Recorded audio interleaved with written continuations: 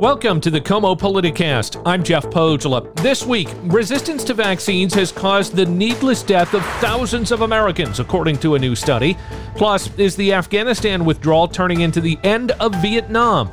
And some Republicans still haven't given up on the big lie. But first, more trouble for the city of Seattle with regards to the consent decree and the city council's efforts to defund police. Judge Robart, who has been overseeing that consent decree for some time, well, he had some harsh words for city lawmakers. Joining me now is Como's Matt Markovich, and you were at this hearing that happened on Tuesday of this week. So what exactly was this hearing about? What exactly happened? I like what we just talked about. July 27th, 2012, a day that will live in infamy for the city of Seattle. That was the day that this consent decree we've been talking about for 9 years was signed between the Department of Justice and the city of Seattle. And basically, just to retract so people understand what this is, a consent decree is an agreement between two sides. It was the Department of Justice, the U.S. Department of Justice, and the city of Seattle agreed on certain police reforms. And that was... Because they had established a pattern of racial profiling. Yeah, there's like 9 different steps they were going to follow up. It led to the creation of OPA, the Office of Police Accountability, Community Police Commission, a lot of things. So Judge Robart's job is basically the gatekeeper of that. He's making sure that both sides are on track for following up on their promises. And those promises have not been kept all the way for 9 years. So Judge Robart on Tuesday said, it's time to bring all the parties back into my courtroom again. Let's get an update. Because, as you know, Jeff, federal judges have wide latitude to say what they want. They can give their opinion. And so Judge Robart wanted to hear from all sides after a summer of protests. Where do we stand? And what he heard, I thought, what my personal takeaway, what he heard from the court-appointed monitor, Dr. Antonio Oftali, who is basically the eyes and ears of Judge Robart. He doesn't make the decisions. He doesn't make opinions. He just says, this is the evidence that's happening on the ground floor of the city of Seattle and the police department. And here you go, Judge. Right? And he issued his report to the judge.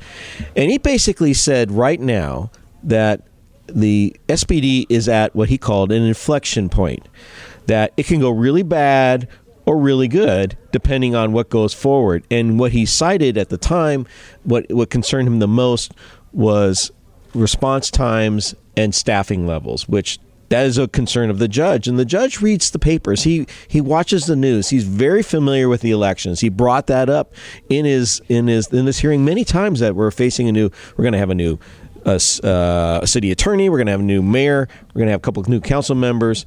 And it can change everything with SPD. We don't even have a full-time chief. The mayor has delayed the appointment of a chief. So Judge Robart is very up to speed on all the politics in Seattle. So with what Mr. Oftali said and what Judge Robart's seeing on the ground just about the political climate change, two things. He showed that there was a concern about what Mr. Oftali said in his pivotal comment about a inflection point, but he's also very concerned about Seattle politics and how it's delaying everything and these implementations of these measures that the consent decree he's overseeing is like. That just the mere fact that the current mayor, Jenny Durkan, is delaying the pick of a police chief until the next mayor comes into office. Well, the police chief plays a huge role in all this here and the decisions he or she will make. So he was really kind of frustrated about the political atmosphere in Seattle. He didn't want the mayor to be and the city council to be destructive, rather be constructive in all this. Mm-hmm. And so he listened to all that and gave basically a statement saying, I'm glad you guys reported back to me, but I do have some concerns, and we're not on the pathway yet of fulfilling this consent decree. And he says, as soon as we do, and quoting here, I'll be off your back. And that's what the judge said. And so when were they supposed to meet these deadlines for reform and changing things? I mean, you said it's been going on for 9 years. Well, they said, and it's funny because of the signatures that were on this consent decree, there are only 2 left that are still in office.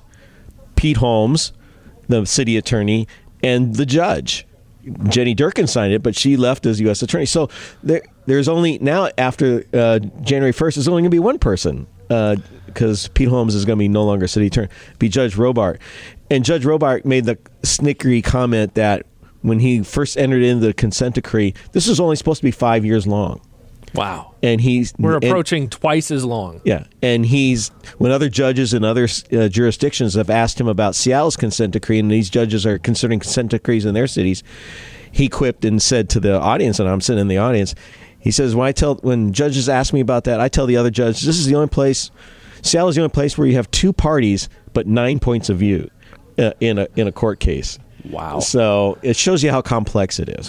Well, and then, one of the other things that you and other reporting and other reporters have gathered on, too much knee-jerk, not enough forethought was another thing that Robart said in this.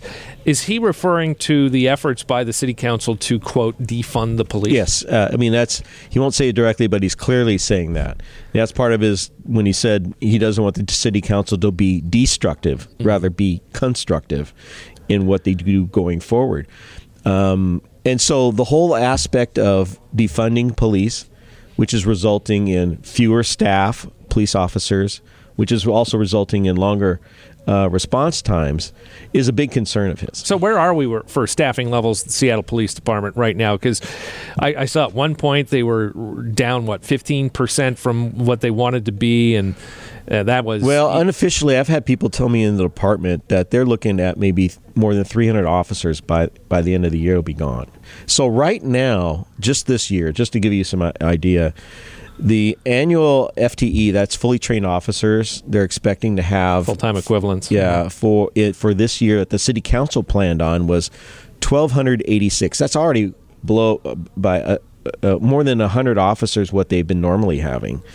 So it was around 1,400 before last week or last year's riots. Yeah. So then the council kind of re-estimated it, cut some of the staffing, and said, okay, we think there's going to be 1,286 by year's end or this year, FTEs at the police department.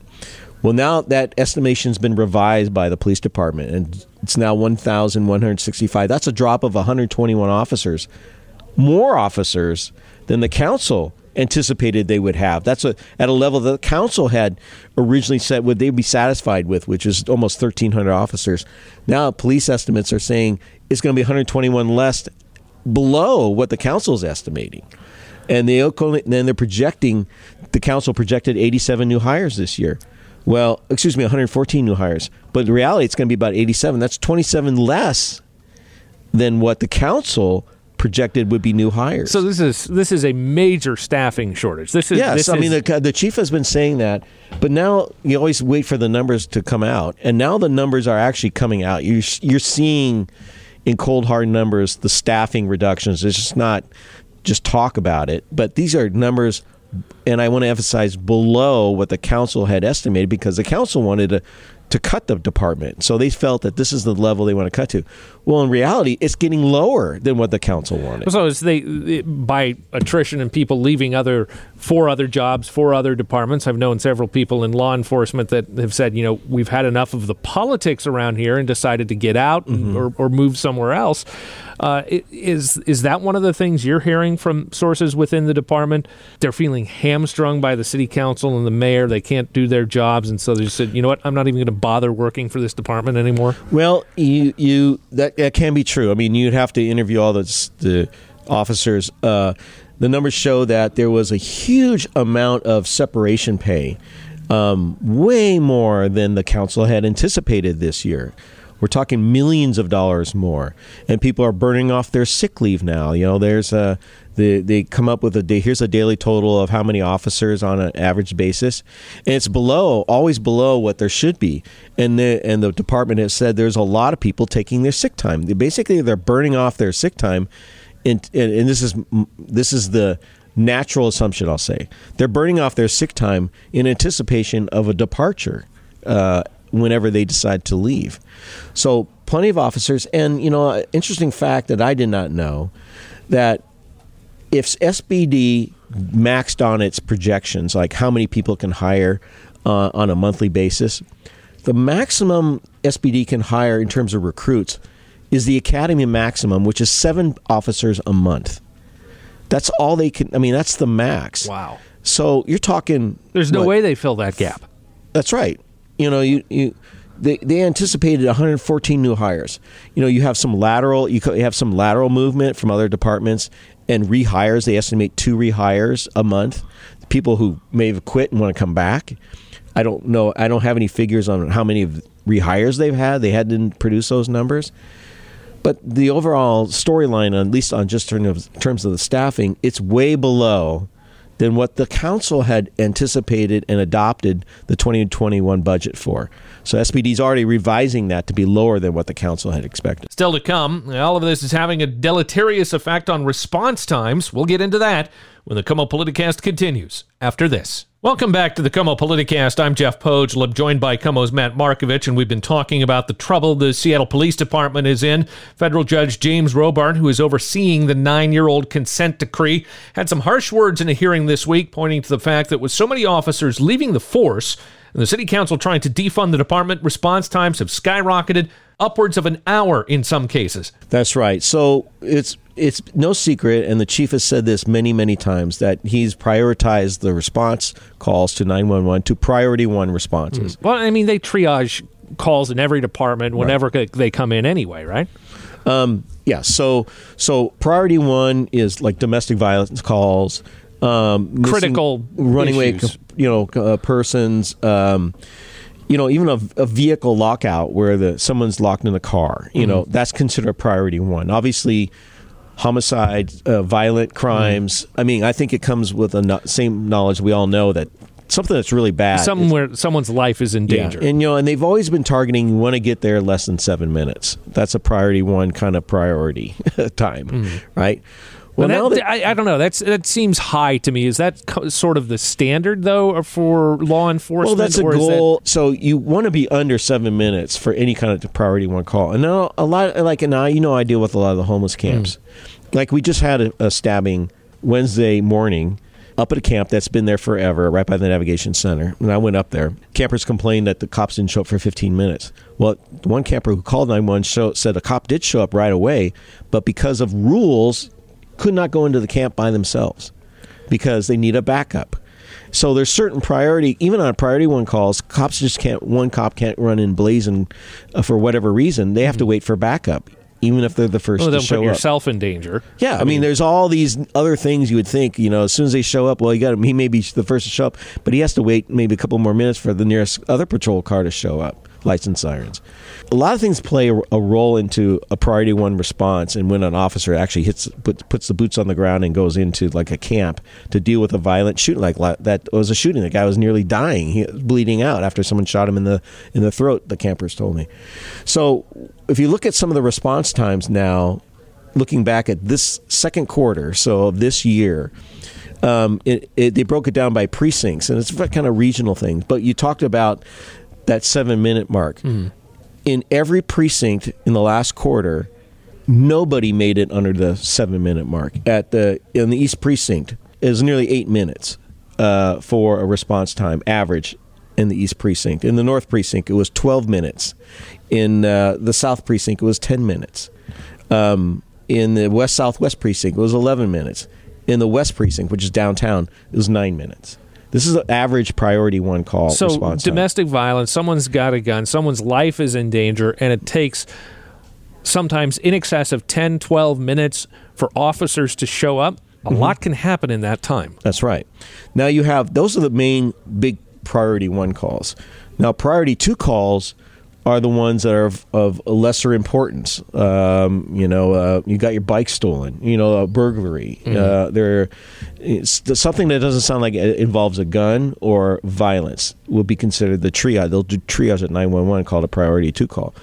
Well, some of the response times in those same areas that we were just talking about, the East Precinct, Capitol Hill, the average response time was 39 minutes.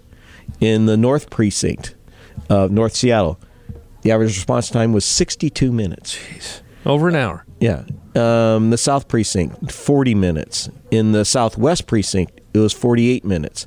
And in the West Precinct, which is downtown, 44 minutes. And let alone something priority 3? I mean, does that even exist? Do they not even go to these or what? Well, and let's put it this way. Because the chief has made priority 1 calls, that's what the officers go to right now, I mean, they're focusing on just. You do triage. You want to go to the worst of the worst. You want to go to the worst. So, and those times are still high. Yeah. So they're going to focus everything they can on priority 911 calls. So calls like narcotic activity, burglar alarms where there's no evidence of a suspect in the premises, audible residential panic alarms, priority 3 and priority 4 calls, and callers requiring an officer just to take a report. They don't even dispatch anybody that. The rules are communications, the dispatch center. That is the lowest priority. They're not even going to send anybody.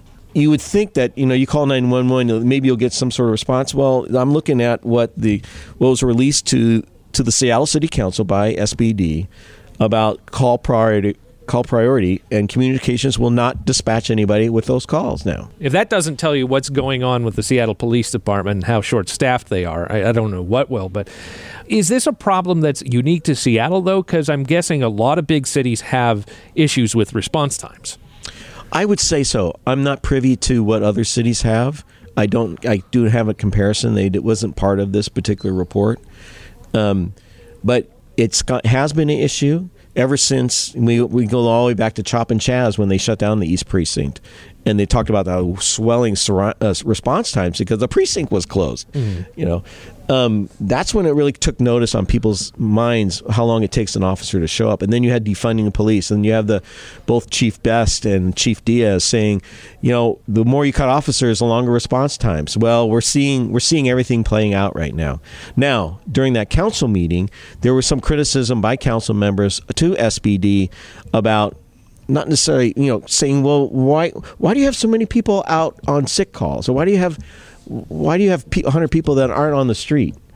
So they were starting to ask questions of SBD about those. Well, how are you handling these people? Almost blaming this police department for not handling these cuts appropriately. That, if I'm not mistaken, no one on the city council has any law enforcement background. There's a couple of lawyers, but none of them have worked as on-the-ground officers. No, not at all. I think the last person we had, I can't remember Harold, but I know that Tim Burgess was an officer, but he's long gone. So there isn't any institutional knowledge of being a police officer that was sitting on the council. You had Jim Pugel, who was running for council but lost out to Andrew Lewis, who is an attorney, former deputy city attorney. So no institutional knowledge on that council. So what do you do now? Where does the city go from here? Well, this whole hearing was about the money saved, the department saving by not having all these officers quit. So as it stands now, the department is estimating about $15 million has been saved because all these officers have been quitting and they haven't been slow to rehire. And so the city council goes, what are we going to do with $15 million? And they want to spend it on something else, I'm guessing. That's right. And so some of the things they want to talk about and spend it on is like Triage 1. Now, we've talked about Triage 1, which is like Health 1. It's a different kind of response when you call 911. And when you call 911, like mental health crises. Yeah, if you're in a mental health or a substance abuse crises and don't need like an assistance, like you're in trouble, Triage 1, a unit would come out. Now, Health 1 is somewhat similar, which is already in effect, where you have those crises out and they come out and they can deal with that person rather than a fire engine come out. Mm-hmm. So if it doesn't sound like it's a medical issue and you don't want to send an armed officer, you would send someone from this Triage 1 unit, which doesn't exist yet. They're just looking for the funding of it. And so now the council would like to take the savings it's getting from the police department of lost pay in a way. They're not paying the officers that don't exist. Take that money and move it to something like Triage 1. And does Judge Robart think this is a good idea? Well, never got that into that deep a detail with him. Not at all. That he was just hearing from in the Monitor was talking about the shortages and the staffing issues. What did come up in the Judge Robart hearing, and it's going to be a big issue, is the collective bargaining agreement with the Seattle Police Officers Guild, which should be ongoing right now, but because there's the outgoing mayor, you have an interim police chief, that's kind of on hold right now. Well, that collective bargaining agreement is a huge plays an enormous role in the consent decree because the judge in the consent decree wants police officers to do constitutional policing. There are certain restrictions they would like the city to do with its police force, including community policing. Well, the aspect, and Judge Robart's very high on community policing. Well, the Monitor told the judge, I know you're really high on community policing, but given our current staffing levels, we're not doing community policing. We're not doing it because there's not enough staff to do the community policing program that was originally set out in the by both sides to work toward. So that's a concern by Judge Robart, and that's what relates to the staffing issue. So it didn't get down to this type of minutia in front of Judge Robart, but he's familiar with the staffing, the response times, and especially when it comes to community policing, which is a huge concern of his, he's very concerned about it. So what were his marching orders after this meeting? It was basically telling the Department of Justice, which is, overseeing what's happening at SPD. And the Department of Justice right now is doing what it called a deep dive study into random acts of SPD use of force. SPD has been changing its policy on how it uses of force on various things, and they're cherry picking. They said they're cherry picking certain cases and just seeing if those particular cases that they're cherry picking fulfill a lot of the guidelines set by the consent decree. So they told the judge, we're in a deep dive doing that. And the judge basically said, well, when's that going to end? You don't have all day to do this. We're 9 years into this. And kind of ushered the Department of Justice to speed up its time frame on its review of everything, because they would have to agree, as well as the city agree, that everything's been copacetic, we've met everything, and then the settlement agreement, which is basically the consent decree, the judge would lift, and that's what everybody wants. But we're not close to that happening. And the Seattle process continues. That's right. KOMO's Matt Markovich, thank you so much for your time and insight. You're welcome. When we come back, requiring vaccines could have saved thousands of lives, when the KOMO Politicast returns in just a moment. Welcome back to the KOMO Politicast. I'm Jeff Pogela. California, the first state in the country to say school staff, from teachers to front desk staff to custodians to really everyone else, must get vaccinated.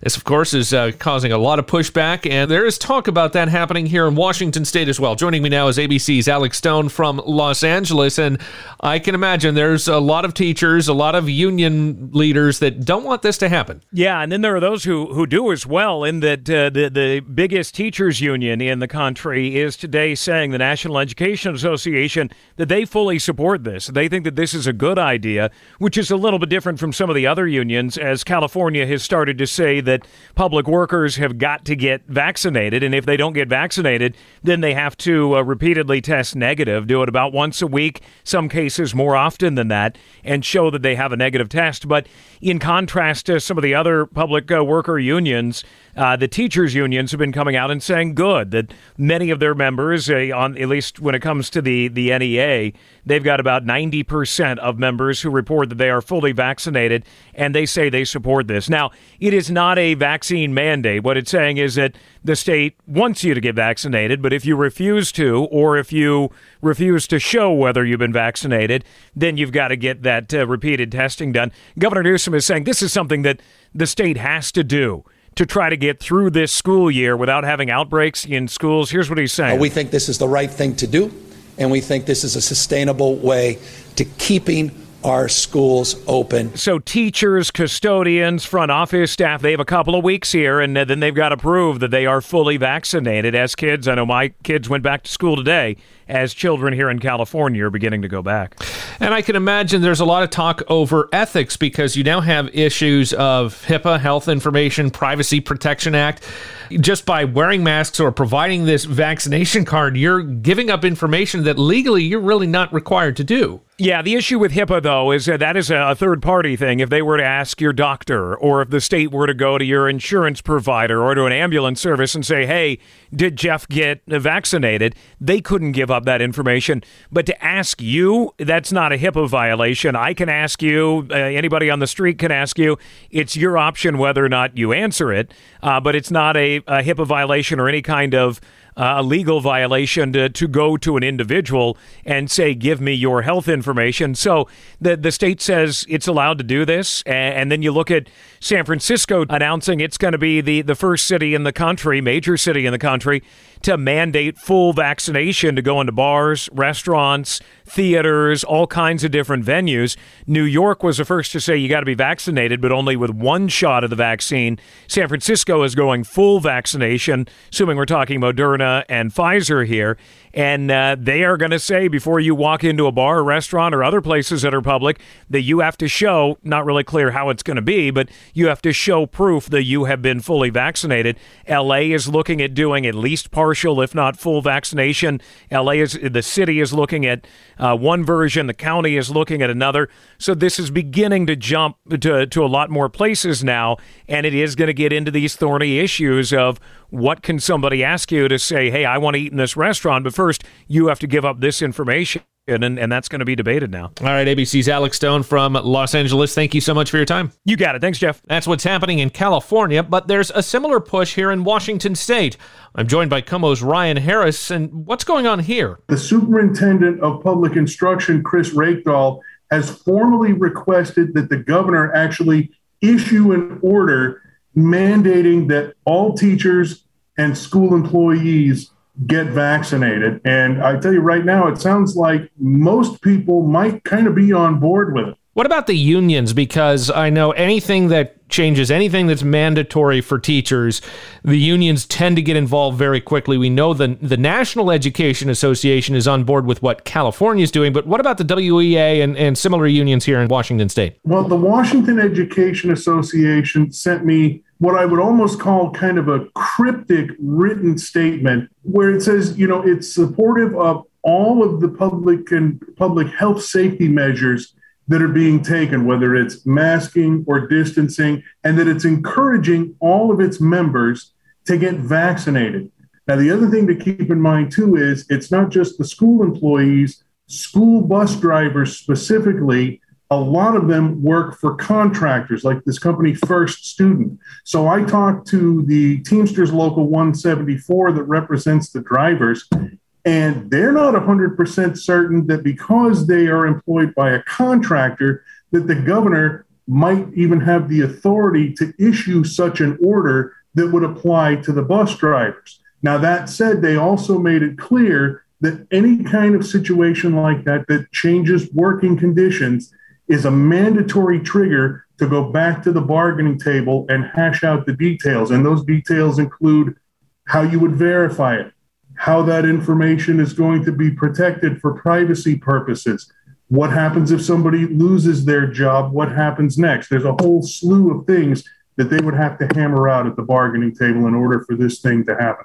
Well, and we're not just talking teachers and bus drivers. You also have custodians, front office staff, all sorts of support staff that go along with school district employees. Well, and it's different because if those people are employed by the school districts, then the governor does have the legal authority to mandate that. And that was the one thing that the schools chief, Chris Reykdal, made clear. He says, these districts have the local authority when it comes to educational matters. But when it comes to an issue like life and death, like COVID, that's where the governor's authority kicks in. Now, if they're union employees and their own unions decide to step up, all of those groups could end up back at the bargaining table. So have we heard from the governor? Do we have a timetable on when he might do this, if he decides to do this?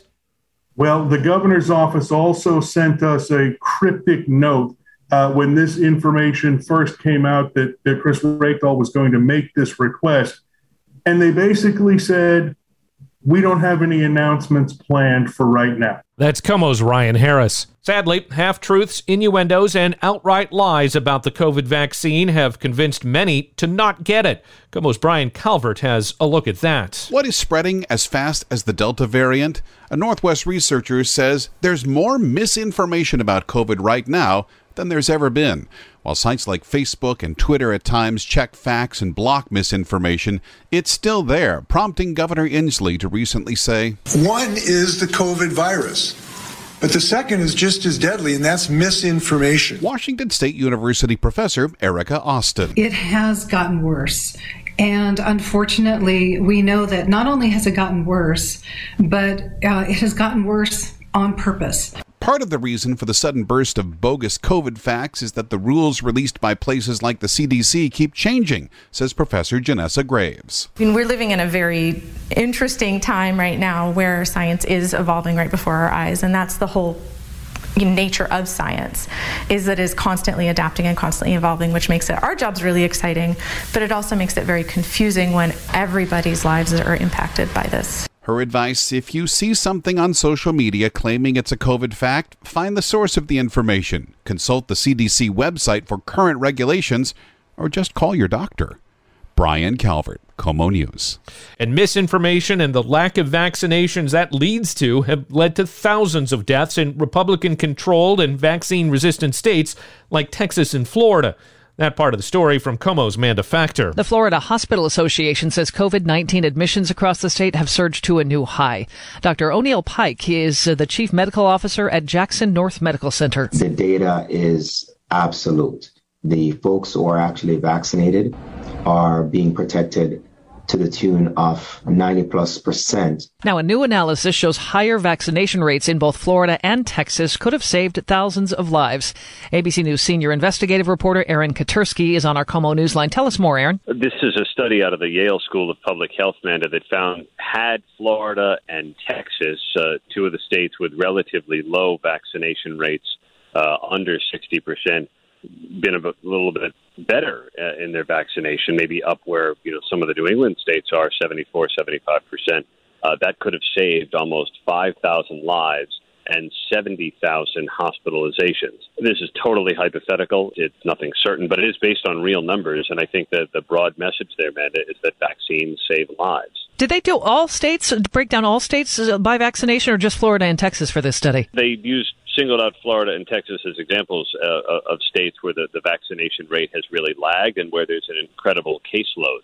And I think they're making a correlation there that if not enough people are vaccinated and the caseload increases, so do the hospitalizations and deaths. I mean, it's intuitive, I think, and it's probably what we know, but I think it reinforces with real-time numbers that the vaccines are responsible for fewer hospitalizations and fewer deaths. And that's exactly what they were tested against and exactly what they were meant to do. All right, Aaron, thanks for the information. ABC News senior investigative reporter Aaron Katursky. And that's KOMO's Amanda Factor. We have to take a quick break, but coming up is the withdrawal from Afghanistan looking like the withdrawal from Vietnam. When the KOMO Politicast continues after this. Welcome back to the KOMO Politicast. I'm Jeff Pogela. Kandahar, the second largest city in Afghanistan, is now under Taliban control after Afghan forces there surrendered. Now, thousands of American troops are heading back into the country, not to turn back the enemy, but rather to get the rest of the Americans out. As Politico put it, this is starting to look like Joe Biden's fall of Saigon.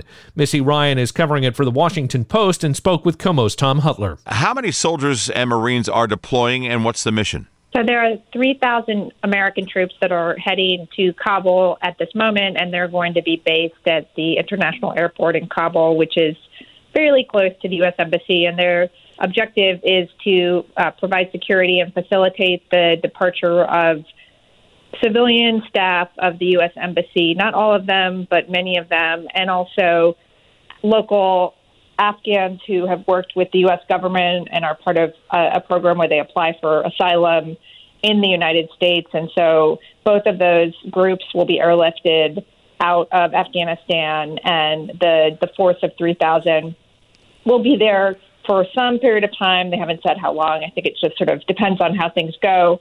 And also there is another group of more than 3,000 troops that is being brought to the Middle East to sort of be on standby in case they are needed in Afghanistan. And not just U.S. troops, but I understand troops from the U.K. arriving there as well. Kandahar, the biggest city taken, but plenty of other territories been captured in the last couple of days. In fact, I've heard now up to 2/3 of the country has been seized by the Taliban just in recent days. That's right. They've taken, at this point, more than a dozen provincial capitals, and it's really this dramatic and sort of shocking sweep across the country.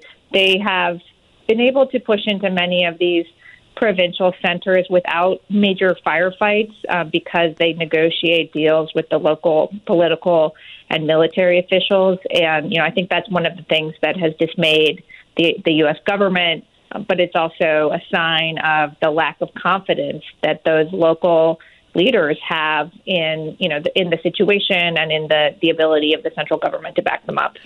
Kabul would be certainly a jewel in the crown for the Taliban. Is there any indication that President Biden, that the U.S. policy he has in Afghanistan could change to keep that city safe? Not so far. They obviously were forced to send this additional force back into Afghanistan, which is a number that was bigger than the force that was there in Afghanistan at the beginning of this withdrawal process. Mm-hmm. But so far, no indication that he's going to reverse the decision to withdraw or send back in combat forces or advisors or anything like that. That could change. Obviously, nobody wants Kabul to be taken by the Taliban. But I think they're hoping that it doesn't get to that point. But the situation is changing very quickly. Yeah, it is a story that's being written minute by minute, seemingly, and we know you're covering it, and we'll let you get back to it. Thank you so much, Missy. Missy Ryan from the Washington Post. More at WashingtonPost.com. That's KOMO's Tom Hutler. Still to come, some still refuse to believe Joe Biden won the election, and they hold power here in Washington state when the KOMO Politicast continues in just a moment. Welcome back to the KOMO Politicast. I'm Jeff Pogela. Finally this weekend, some Washington Republicans are holding what they call a hearing into unsubstantiated claims of voter fraud. But first, let's be clear. Donald Trump lost the election. Lauren Culp lost the race for governor. There has been absolutely no evidence of widespread voter fraud in Washington or any other state. Those three facts are indisputable, but some still refuse to believe them. Among them are State Representatives Robert Sutherland of Granite Falls and Brad Clippard of Kennewick. Their quote-unquote hearing is on Sunday at a church in Snohomish. Sutherland is leading that event, while Clippard has announced he is forming an election integrity caucus. However, Republican leadership has been quick to point out that these are unofficial actions. We'll have more next week. And that will do it for this episode of the KOMO Politicast. If you like the show, please leave a rating and a review in Apple Podcasts. And for more, be sure to check out our other shows, such as KOMO News This Week, Life Beat with Marina Rockinger, and many more. All are available at KOMOnews.com/podcasts or on your favorite podcast app. I'm Jeff Pogela. Thank you for listening, and have a good week.